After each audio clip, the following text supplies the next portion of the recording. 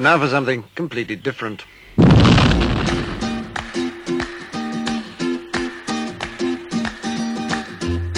A radio show about books. Didn't think it through at all. Inconceivable! Yes, the show's serious. That's totally a thing. Thank you. Tarzan of the Apes, brought to you from out the pages of Edgar Rice Burroughs' immortal book. Oh, wow. In the beginning, the universe was created. This has made a lot of people very angry and been widely regarded as a bad move. And now for your host, Daniel Thompson, a completely underqualified buffoon who has no idea why he's here in the first place. And all were amazed and said, "This guy is really good. Do you do children's parties?" Hello, my pleeples, and welcome to the Very Serious Writing Show. It is 72 degrees in Spokane, Washington, mostly sunny. Caught you guys listening. Today, we have in Joshua Johnston, author of The Edge of Oblivion. It's a new Enclave book coming to bookstores very shortly, and we are talking about world building. Primarily, that's what we are talking about today. How to build worlds, and specifically how to build sci-fi alien species, because that's just not talked about enough. Of the many issues facing Americans today, how to make more aliens it's just not on enough people's lips. The idea is not circulated enough. So today, we're building some aliens, and we're going to talk about alien world development. We're going to talk about the way Star Wars and Star Trek deal with it. We're going to talk about sociology. We're going to talk about biology and the economics and the politics that go into like the aliens' worlds. And we're especially going to be talking about Orson Scott Card and his techniques for developing alien species, because let's face it, he's pretty much the best at it. He is amazing. So strap in, buckle up. It's about writing today. Who would have thunk? The Very Serious Writing Show. Joshua Johnston. So let me introduce myself. Do you know who I am?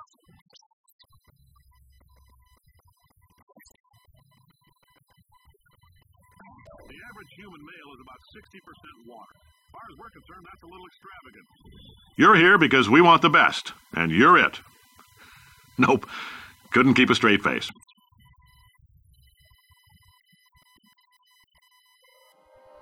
I was reading on your About Me page on your website that you teach. Yeah. Do you teach at the at the high school level or the college level? I teach at the high school level. I'm a high school government and history teacher. Hey, that's pretty cool. How long have you been doing that? I've been doing that for about 16 years now. Oh wow, so this is your career. This is my career, yes. The writing I've been dabbling in writing off and on, but I got the motivation to try and really do something with it in the last couple of years. But my primary employment is a teacher. This is something I decided to do just for the living fun of it, and this is where it's taken me. I think writing's always better when it's done for the fun of it, when it's just like you have to get the story out just because it's what the story is. There's just the story's in you. Right. Your current book, the book it hasn't come out yet. I was on Amazon this morning. It's not quite out yet. It's Edge of Oblivion. Is this your first? Right. Is this your first published novel? This is my first published novel. Wow, man, you're on the front lines. This is the beginning. How does that make you? Yes, it is. How does that make you feel? Well, it's of course it's surreal. It's exciting. For me, what is good being a little bit older is that for me, it's exciting. But I think there's also this sense of, there's a wide-eyed wonder about it, but also tempered by some life experience too. So I'm just kind of enjoying as it happens, and kind of pouring myself into it. Yeah, for sure. And right before we were starting the interview, you said that you were working on book 3. Is this a trilogy? This is a planned trilogy, yes. I have a 3-book contract with Enclave. Nice. And those Enclave people are great. Those are fun people. Yeah, they've been a good group of people to get to know, just from a lot of different walks of life. Nice people, very smart, love their craft. There's a lot of good going on there. So tell me about The Edge of Oblivion. What is The Edge of Oblivion? Edge of Oblivion is an epic space adventure. That's really what it's about. It's set in the far future, after Earth has emerged from this massive global cataclysm, what they call the Dark Ages. And, in their future, in our future, that they're living in a world where most of human history is gone. It's been lost. So the characters in the book, they don't know a lot about our world. So they're living in this sort of post-apocalyptic world, if you will. So they've rebuilt, and they have gone into some technology, and then they stumble upon the remains of an alien starship that's crashed on Earth, and it launches them into a technological revolution. They gain space travel, and when they get into space, they start meeting other spacefaring races. They meet other aliens. They meet extraterrestrials. And eventually they coalesce into this sort of loose alliance known as the Confederacy. The Confederacy is this, I guess it's sort of a United Nations-like alliance of worlds, maybe a little bit stronger than that. And then this force arrives, this unstoppable, mysterious force comes from outside explored space, and that's where the book really starts. That's kind of where it picks up. I'm picking up on some Star Trek vibes. Are you a Star Trek fan? I am. When I recently did an interview with Morgan Bussey for Enclave, and she asked, great. She said, Star Wars or Star Trek? And I said, that's a really dangerous question to ask me because I love both of them. I can go on forever about both of them and how they both, they're different, but they complement each other. They both bring a lot to the table. So, I do like Trek. I like the Trek, of course, all about those ideas of boldly going.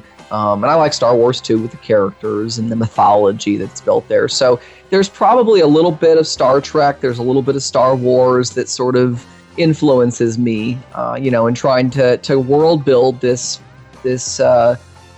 galaxy where you have these different spacefaring races. And it's really hard because Star Wars and Star Trek have dominated sci-fi society for ever since both of them came out, really. So it's really hard for those of us who either saw them when they came out or have grown up with them in their childhood to really separate the ideas of sci-fi from them. What about Edge of Tomorrow? Do you think do you separate? What kind of new things did you bring to the table? With my novel, with Edge of Oblivion, one of the things that I really sat to do, and I was aware of the fact that there is going to be people who grew up on Star Wars and Star Trek, and so just like with Lord of the Rings, it creates this huge fantasy world, and it's like, how do you tread into fantasy? When Tolkien wrote all these pages about it, and I think the first thing you do is you have to take into account the fact that it can be done, that other people have done it. And I've grown up not just around Star Wars and Star Trek, but Isaac Asimov and Robert Heinlein and Orson Scott Card. Oh, Card. And so, all those different writers who they were able to develop sci-fi that sort of stood on its own. Or, if you want to get into TV, you've got Battlestar Galactica, or you have Firefly and Serenity, where they were able to find a way to carve out a new niche. So my thought was, I'm not going to decide, I wasn't going to worry too much about that, but I was going to try and create characters that were unique and races that were unique. So in creating the races that I did, I obviously tried to make sure that they were distinctive, and I had some ideas that are they're different. They are meant to be different races than what you see in Star Wars or Star Trek. Their sociologies are different. You've got, for example, one of the races is a race that is very peaceable as long as you don't attack them. And if you attack them, sociologically, they basically try to wipe you out entirely. Okay. Whereas you've got a lot of times in science fiction, you have these races that are just outwardly aggressive. Your Klingons, for example, that are just by nature aggressive. But here we have a race that, if you're peaceable with them, they're very peaceable. But if you're not, they basically will just tenaciously fight you until you're gone. And so that's one of the major races of the Confederacy. And that sociology actually, in the decades before my book picks up, actually got embroiled in a war with one of the other races where that race was almost extinguished until humanity kind of came in diplomatically and saved them. So there's those elements that I try to do to put some wrinkles on these races that make them different. Absolutely. Yeah, and it's like, the races, you have two different types of races. You have the Star Wars races that you kind of get just barely any surface material on, and then you have Orson Scott Card Races, where you are going to learn everything about them. It's going to be integral to the entire story. I love Card. I actually just picked up Ender's Shadow yesterday, and I started reading it. Already can't put it down. Love Card's work. No, I mean, with Card, I think you're absolutely right. And what he does, of course, he waits a little while with the Ender series to kind of delve into the aliens. But when he does it in a very deep way. He world builds very carefully with them. And you could argue with his races, I mean, I don't know if there's any counterpart to the races that he introduces in the Ender cycle that corresponds to anything in Star Wars or Star Trek. They're just completely strange. It's amazing what he does. Yes, and it's very visceral and real. Like even though they're very foreign, he makes you feel like you understand them. And so I think, and those are just, my goodness, those are the challenges when you world build aliens. And some authors, some science fiction authors were just too afraid to do it. I know some science fiction authors that really struggled to do it.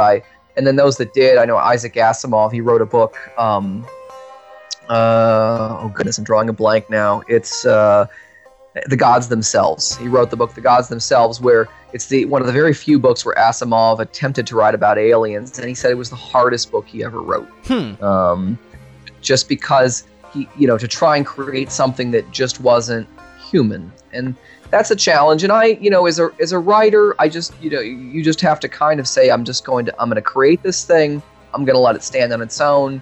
And I'm not, and go from there and not try to agonize too much over it. I mean, and then you let your beta readers flesh it out and tell you, is this going in the right direction? Is this working? You let your editor do those things. And then you make changes as if you feel like people are telling you to do that. Yeah, both beta readers and editors are a huge part of the process. So when you were developing your different races, did you lean more towards Card, or did you kind of just did you kind of look for less details and just make them a part of the world itself without kind of having the world revolve around the races? What did you do in the terms of that world building? Well, and I've got more races than he does. So by necessity, unless you write a book, it's 1,000 pages long. I mean, unless you go to Frank Herbert school, you're going to have a little bit less. So I'm not, with me, my races are not necessarily explored in as much detail. Although I actually do have my book has an appendix in it where I actually do take some of the extraneous material that I used in developing the storyline and actually do go into it a little bit more. Okay. So readers, when they actually get to the end of my book, they actually can read an appendix where it will talk a bit more about the sociology and culture and history of the major races that are talked about in the book. Does it feel good? Does it feel good to take some of that extra world building material, stuff that you've come up with, and put it in an appendix when it doesn't fit in the book? Like, I know. That was very satisfying. I know a lot of people. It's like, I've come up with all these cool ideas, but none of them fit the story. But they're there in the race, but I don't have time to explain to them. So it seemed like it'd be a good happy medium to kind of let. It is. Well, and I was just reading the other day. I think you're aware. Stephen King. There's a series based on his book from 1963, sci-fi time travel. It's based on the shooting of John F. Kennedy. Stephen King wrote this story about where this man goes back in time to try and stop Kennedy from being shot. And to do this story, King did all this research on the 1950s and 60s. Well, he couldn't help himself. He's got to put all that in the book. So the book comes out to about 900 pages long. Oh, it's just this tome. And and some people say, oh, it's great, and some people say it's overlong. And I mean, who am I? He's Stephen King, so I mean, he's New York Times bestselling author. But I could see, when you research how tempting it is, you go to all this trouble, and you want that stuff to matter for something. And so I was able to do some of that with my appendix. Other things don't necessarily make it in. But I may find ways later on my blog or in other avenues to kind of find ways to weasel that in, or to write. I'm in other ways. I'm actually I'm going to write some short stories that run parallel to the trilogy, the book trilogy. Actually, I wrote the first story and it came out. It's through my mailing list. It came out back at the beginning of the year, but I'm going to write a couple of other stories. And so it gives me some opportunities to kind of weasel in some of that other material into some other spaces. Yeah, I saw you had one short story up. It was linked to subscribing to your newsletter, and That's right. that's a really good way to get people to sign on to newsletters. I found is to give them content in exchange for subscription. That tends to be a really good balance. It's like you are giving them something, which is nice. And sure, Absolutely. Mm-hmm. Yeah, and I wanted people to have a chance to kind of see what this universe I'm carving out is about. And also, honestly, it's just kind of fun to write those stories, too. I thought, just to create some parallel storylines that run along that's set in the same universe where it intersects with the events and the people of the actual book trilogy, where hopefully the end result, hopefully create this living, breathing world that people can sort of resonate with. Absolutely. Now, hey, some of the terms you've been using to describe your world, you had the UN in space, and you mentioned sociology. Does a lot of your world building, in terms of those things, come back to your teaching of American government and politics? Does that come back to your teaching background, or? Yes, absolutely, no question. Guilty as charged. I would say for me, a sense of history and government, and those things are definitely things that you'll see surface through the course of the trilogy.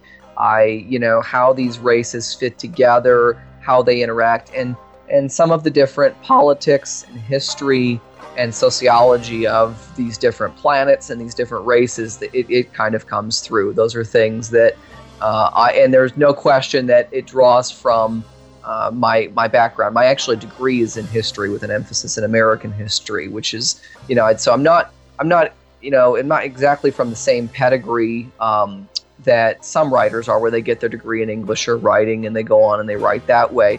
So I'm coming from it from a different angle, but I'm also, I look at people like John Grisham. You look at Grisham, who, when it has a law degree, his Juris Doctorate, and he parlayed that into his, writing about law. And so I thought, I can do some of that myself. I can draw from my history background to write about science fiction, but also to write about it with this sort of sense of history to it, in a way that makes it living and breathing.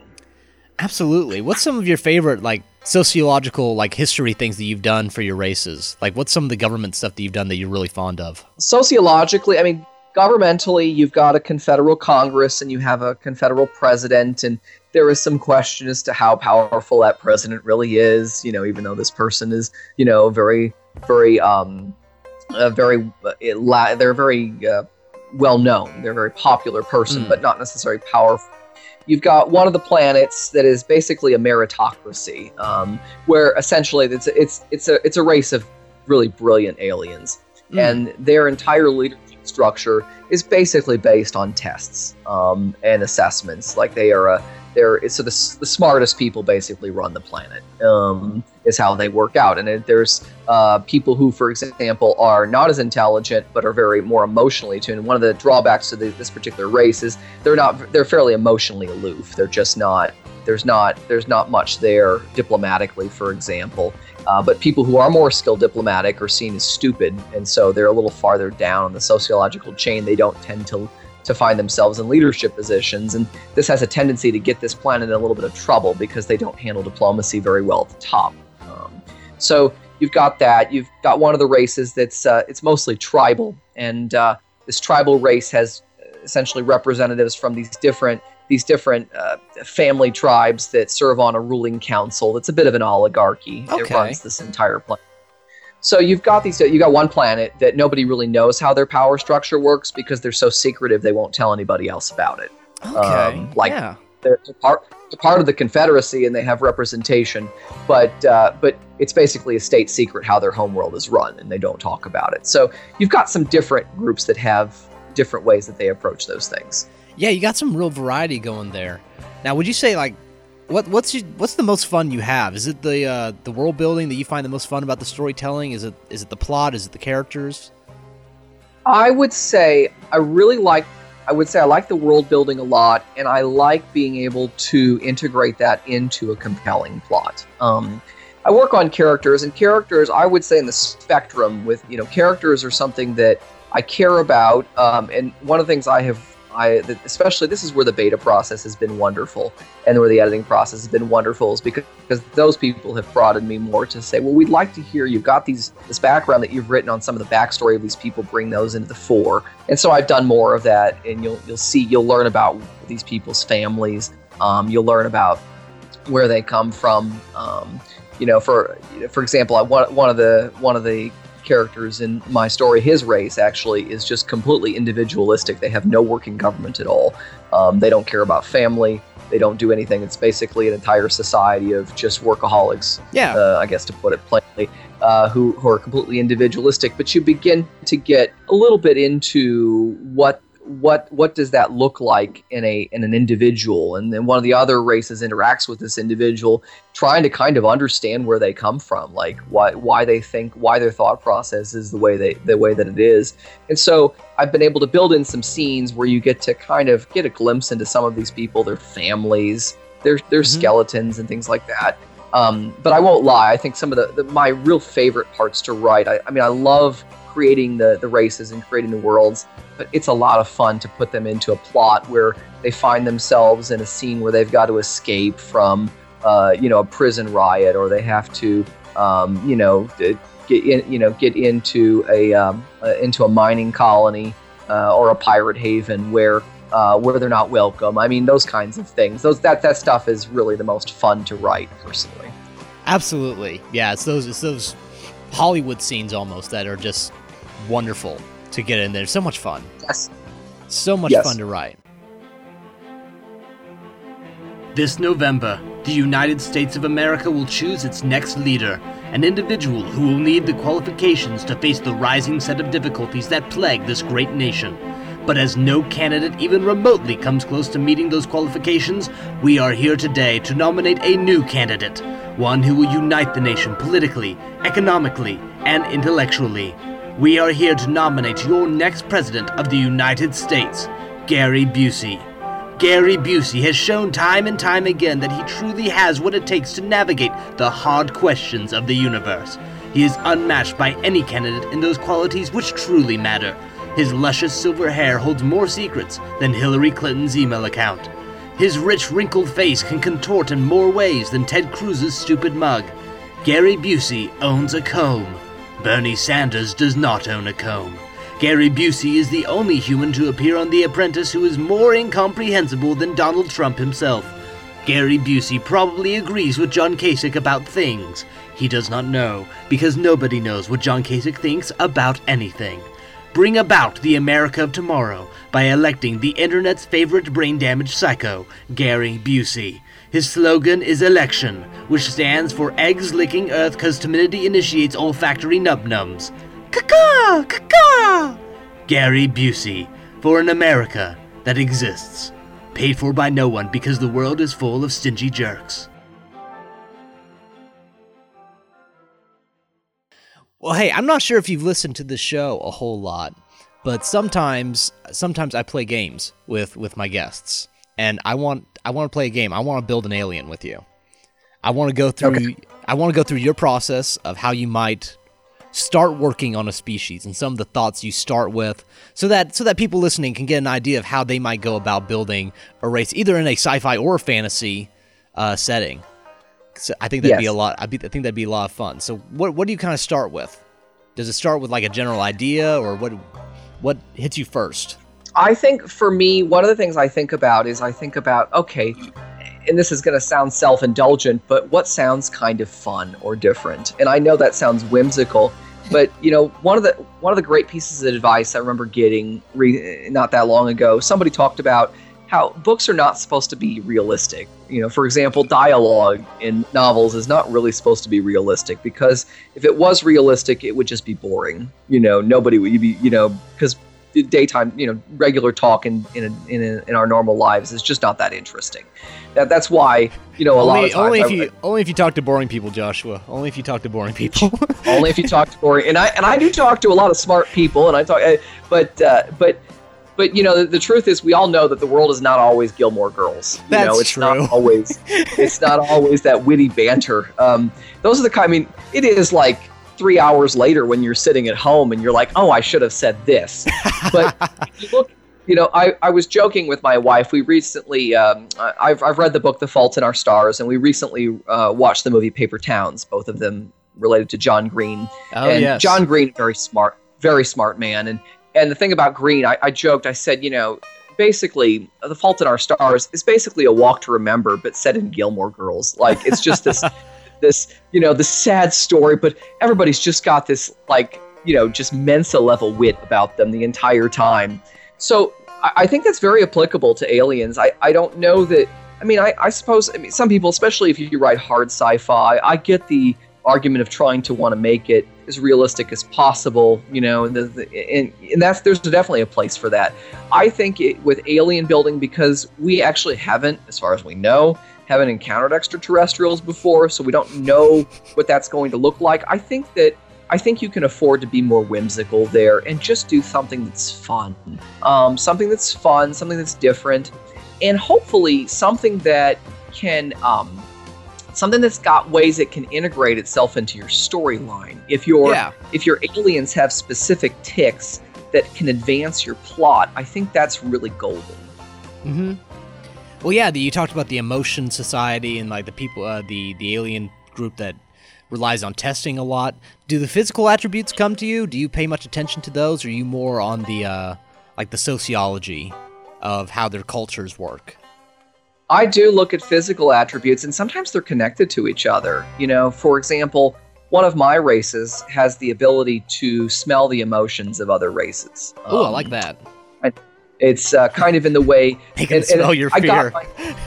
Yeah, well, that's exactly right. It's we think about it. I think this is mostly urban legend. They're always when I was a kid, I was always told that dogs could smell whether you were afraid or not. And I think we know now it's more complicated than that. But who cares? It was fun.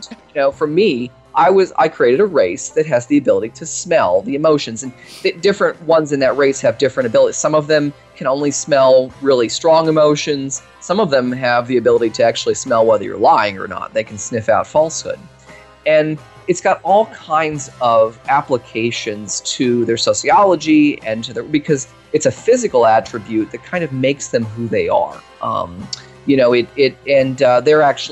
They're tree dwellers who have their body, their physiology is, they don't have a bone structure in the way we do. It's a little bit different, so they're a little more flexible. So in terms of how they move and in terms of how they act and where they live, it creates something different. So definitely the physical attributes, I think, can be really valuable. You want to have, you want to know what they think and how they act, but what they how they look can also be really important. Well, and we see that even with humans. A lot of how we are as humans is really shaped by our physiology. There's a lot of things we wouldn't be doing if we didn't have opposable thumbs. This is true. So I think when you look at physiology within an alien, I think you do want to think about that and say, well, how might the way in which they look and they move and their anatomy is, how might that shape what they do and how they act? Is there a connection between the two? Okay, so let's start building our alien. What are we going to? What do we want to do? What type of culture do we want to give these people? You've had your kind of individualistic aliens, and Card did the communal to the extreme. Absolutely. Which was so much fun. I love. Yes. But let's see. What do we want to do? What else could we do in terms of the culture? So how do we do for a culture? Well, we need probably. I think sometimes one way to start with that is to think about what their planet looks like. Okay. So let's talk about an ecology here. I don't know. Think of just in your mind, just spit out the first kind of planet that comes to mind as far as what it looks like or feels like. Is it hot? Is it cold? What does it look like? In all of the sci-fi that I've seen, I haven't seen anyone except maybe Cloud City that was based on kind of a gaseous planet and the types of beings who would live on. Let's take a Saturn, Jupiter-like gas planet. Okay. I actually have read a book where somebody attempted that. That's an interesting story in and of itself. Mm-hmm. It would be, his pen name is Ian Douglas, and he wrote a series of military sci-fi novels called Star Carrier. Okay. They're just kind of your quintessential hard military sci-fi. But I'll try to avoid stealing any of his ideas when we do this. Okay. Well, did he have these people living in like facilities that are floating in the planet, or did he have them free floating, able to survive in the? They were mostly giant balloons. These free floating, and I mean massive size balloons. Like I think to communicate, I think the humans had to basically take a shuttle and land on one of these things and essentially do surgery into it to set up some sort of form of communication. It was like that. Oh wow! It was pretty crazy. So we got a gas giant. You said and you're right. That's something you don't see explored very often. So we've got a gas giant, and we have aliens that are going to live in this sort of thing. And now the question is are they going to live on the surface of this thing, or are they going to live in the upper atmosphere of it? Yeah, and I would think, I mean, you're going to have this. It's the gas is going to become more compacted as you go towards the center, so it'd be kind of a semi-solid layer almost. I would imagine that they're. And maybe you could form some type of caste system based on what level they live in, or even something deeper with their. Go ahead. So you could have especially if you had more than one race on this planet, you could have a hierarchy between the inner dwellers and the outer dwellers. Yeah. You know, where the outer dwellers may be in a lower pressure environment. They'd almost have to be able to fly or float. It's kind of inconceivable they could do anything else. Then your lower dwellers, they're going to be, the thing about them is they're going to have to physiologically be able to withstand just an enormous amount of pressure. Yeah. I mean, the pressure, which goes well beyond anything that you or I could conceive of. It's a bit analogous. I guess if we're looking for some Earth analogs to help us with this, we might think about fish that live at the bottom of the ocean. Absolutely. Where the pressure is so great, where most human-made ships would just be crushed, except for those that are just specifically designed for it. But it would also imply, I mean, when you look at these aliens, you would think if the ones on the surface probably would have a bit of a problem, because for them to go up into the lower pressure areas might cause them to explode, depending on how their physiology is. Yeah, it's very dependent on how that functions for them. Whether or not, if it's the same species, it could be that just the ones who are in the higher pressure are formed differently, kind of like how salmon over their lifespan, their kind of their bone structure changes because they've been going upstream. Yes. So that could be an element of it. Yeah. So this is kind of cool. I'm not sure how they wouldn't really be able to build dwellings. So are they nomadic? No.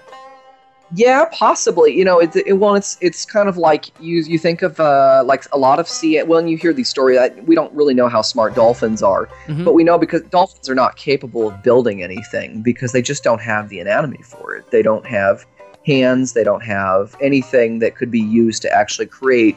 Now, you could still have a society, but how much technology they could build would be limited. And you've also got this question of communication, like how do you communicate? How do you store information? How do you keep history? Those are things that, in my, at least at first blush, you'd look and say, I don't know how they would accomplish that. Well, and here's the other thing. Let's say that I was an explorer and I'm a human and I reach this planet and I want to communicate with the people on this planet. Can I really communicate directly with the ones on the surface, or would I use the upper atmosphere sentients to be go-betweens, where that would be a conduit for communication with the surface dwellers? I mean, it gets complicated really quick. Yes, but it also has this beautiful opportunity. If you're a sci-fi writer, you think of the ways in which you could kind of draw from that, where maybe the surface dwellers are represented by proxy, by these other aliens, or, there's all these different ways that you could weave that in. Maybe because those aliens have high pressure, maybe that's got some use in some other, maybe they have some abilities that could be used in some ways. I mean, those are all things you could begin to explore as a writer. Absolutely. And you could even bring in religion into the way, the gas is constantly moving. You have this flow and these storms that these people are moving with. You could almost build a religion around this Zen-like experience of never being stable in one place, of always finding peace in the movement. It could really bother them to be on a stable surface. Absolutely. And that's one of those things that, when you talk about, faith and religion, that those, you've got, that's all part of that, again, as you're creating that culture. Those are really, there's lots of great opportunities to kind of see what you can come up with there. And yes, how that relates to the environment in which they live. I mean, no pun intended, but the sky is kind of the limit on that. Absolutely. Yeah, it's just so much fun to kind of look into the possibilities and think about them. And Card was so good about getting the minute details. Maybe not so much. He does in Ender's Game, but you get deeper into his... Have you read Speaker for the Dead and the books that followed that series? Those were so good. I have. They were trippy. Yes. He kind of were, well, especially when you get into books 3 and 4. When you start getting into Xenocide and Children of the Mind. Oh my gosh.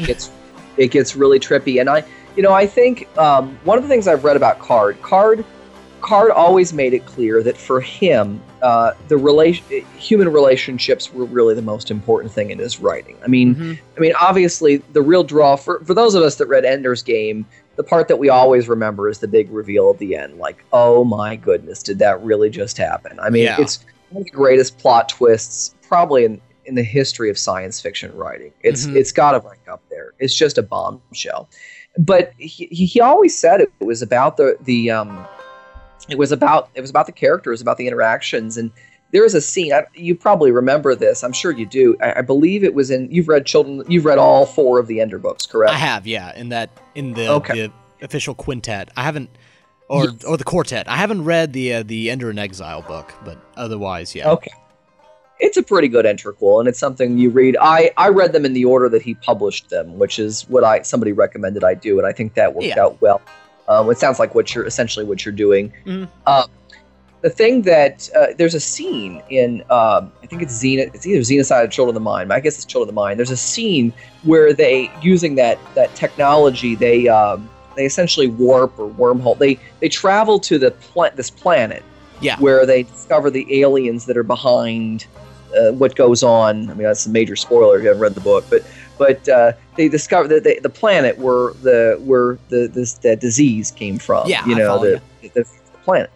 And it's this. I mean, this is amazing scene. I mean, you're the reader, and you're like, they're there. They're finally gonna. Who are these people? And then they leave. Yeah. And you're like, wait, what? Who are they? What's going on?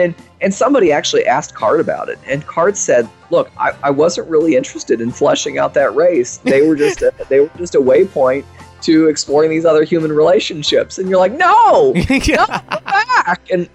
But that's how he writes. And look, the guy is a Hugo winner, so you can't. I mean, he knows what he's doing, but that's the direction. Whereas with some of the other races, with the other races, that relate.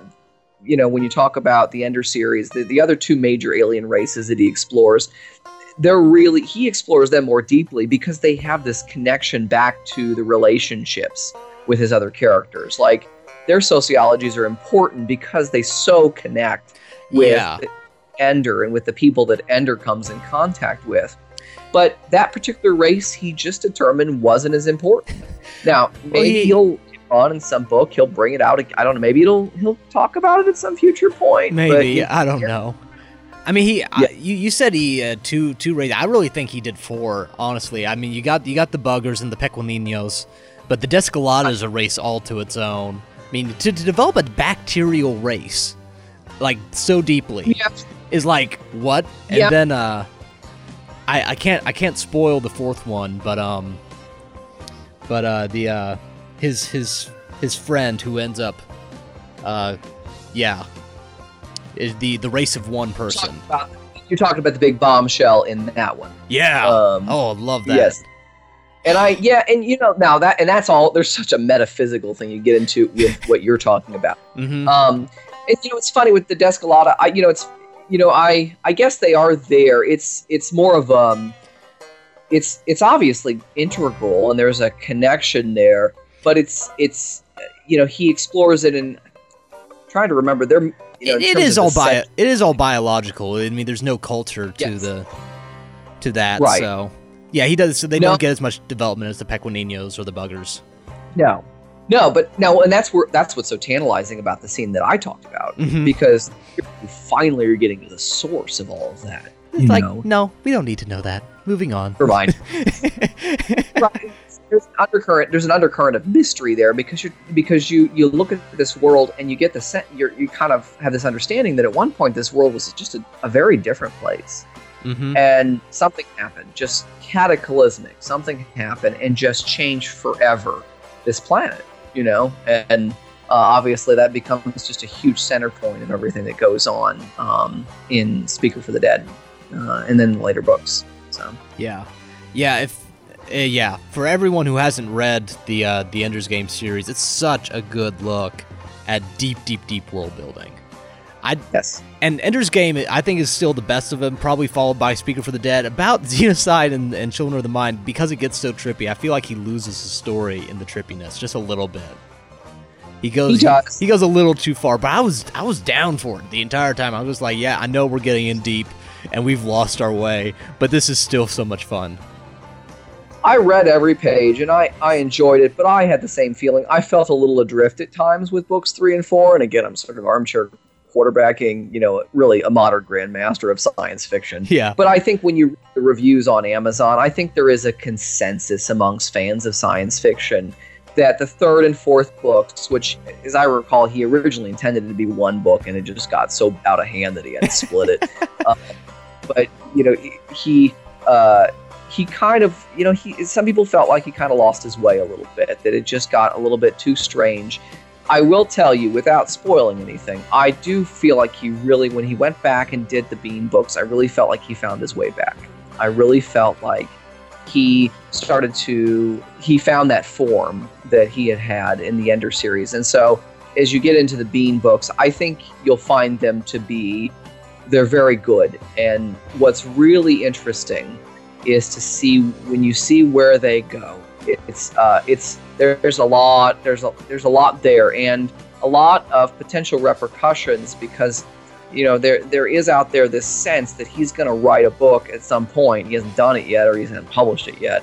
It's going to unite the Ender and Bean books together, and it'll be really interesting to see how he does that. You're making me excited. Again, I just started Ender's Shadow last night. I was procrastinating on a business statistic test that I needed to be studying for, and I got into it. I'm so excited to get back in. I got like 4 weeks to get myself settled before finals hits, because I don't need to be reading anything when that happens. But yeah, love Card, love his stuff. So great example of wonderful world building. But Edge of Oblivion, when's it coming out? When are we getting it? Comes out April. It's April 15th, 2016. So nice, coming right up. It's coming right up. That's obviously, I still remember, wasn't that long ago, it seems like, that I was talking with the publisher and was offered a contract, and here we really are. I mean, we're on the edge of something. I mean, it's just crazy, and I'm now I'm at that point where I'm setting up a launch party, and I'm doing all these things, and people are talking about, will you sign my book? Which I have to tell you is just a very strange experience. We go, again, this is I tell people, I said, you gotta understand, I said, you go through your whole life, and the only thing you use your signature for is to write a check, or to sign a contract. Nobody ever just says, hey, sign your name for the fun of it. So, I mean, all these things are starting to happen, and they're all sort of coming together, and it's just a really fun time. And meanwhile, I'm still writing. I mean, I submitted my second book to Enclave back in March, just last month, and they're giving it the first look over there. And I am right before you and I started talking today, I was doing some work. I just finished the first draft of book 3, so I actually know how it all ends. And the first book hasn't even come out yet. That's gotta be a nice feeling to have that duck in the row. It's a real sense of accomplishment. Yes. For sure. And it's also good for me because it helps me to as I write these short stories too, I think it helps me to kind of have a focus. This is where I'm going. One thing I'm not worried about, I know one author who I really respect, but there's an author I respect, and she really struggled. I think she rewrote her ending like 5 times, just of her third book. Just like, I don't know what to, just a real struggle. And I get that. I was probably fortunate that I kind of had an idea of where I was going. So I mean, I've got other decisions I have to weigh, but I've been spared the torture of trying to figure out how it's going to, because I know that. Mm-hmm. For sure. Now, hey, I don't mean to put you on the spot or anything, but would you want to give away a book to a listener on the show? You could do like an ebook. I will be happy to give away a physical copy of the book. Ooh, I will give away I'll give away a signed physical copy of the book. Oh, you blessed human. All you have to do, you figure out who it's going to be. Okay. You tell me, and once the book actually comes to press, and I should have my copies before too long, I will personally ship it out to somebody. Okay. Well, this episode will be coming out. Your book will be coming out, like, I think it's 5 days. The 15th is like 5 days after this episode premieres, so there won't be a long wait at all. How about we have everyone go and sign up for your newsletter on your website, okay, and that can be what gets them entered in, and we can just choose one of the people who did that. Okay. All right. So what I will do then, I will look at everybody who signs up, and over, say, the next 7 days. For the next 7 days after this podcast debuts, anybody who signed up for my mailing list over those next 7 days, I will draw one of those names at random, and I will send them a free signed copy of the book. Awesome. Joshua, that is awesome. Thank you very much. Where are you at on the social medias? You got a Facebook? I do. You can find me on Facebook. It's Joshua A. Johnston. It's actually facebook.com/Joshua A. Johnston, one word. You can find me on Twitter at J. Allen Johnston. You can find my website, which is actually a repository for anywhere else you can find me, which is joshuaajohnston.com, one word. And I'm also on Goodreads as well. You can track me down there. It's at Goodreads/Joshua A. Johnston. So lots of places you can get in touch with me. Absolutely. Oh, we love Goodreads around here. Oh, yes. Oh, yes. Oh, yes, the Goodreads. Well, hey, we are out of time. Joshua, thank you so much for being on the show. This was great talking with you. It's been a blast, man. All right. Everyone else, April 15th, Edge of Oblivion. It is out there, and it's available for pre-order on Amazon right now. So sign up to get your free copy, and we'll make it a thing. Joshua, you have a great day. You too. You're listening to the Very Serious Writing Show. Bum shakalaka. Bum shakalaka. Hey, go pick up a copy of Joshua Johnston's Edge of Oblivion. Sign up for the giveaway or pick it up on the Amazons. It should be out pretty quick. It's out this week, so look into it, because it is most assuredly going to be worth your time. Thanks again to Joshua Johnston for being in studio. Woo woo, he's first timer getting published. That's just cool. It's really cool to me to see a guy like him who has a career, who's just written for fun up until this point, embracing it and just going for it and getting a deal with a publishing company. It's so cool. It's so cool, and I'm glad to see it. If you want to follow him, he has the things that he mentioned earlier in the interview. Also, I've got Facebook, I've got Twitter, I've got Goodreads. The Twitter's at Monkey Strudel. I'm Daniel Thompson on the Facebook and on the Goodreads, probably. I mean, I assume that's why I am on the Goodreads. You can get this podcast on the SoundClouds and the iTunes, whichever you prefer. And, well, yeah, I think that about does it for today. Hey, thanks again so much for listening in today. Let me know who you want to hear on the Very Serious Writing Show. Send me names, and I'll get them on. Also, I need someone to send me in some poetry, because I haven't been able to do, like, a celebrity poetry reading segment lately, and that's because I don't have any poetry from y'all. So send me in some of that, and I'll do my special, what's his name?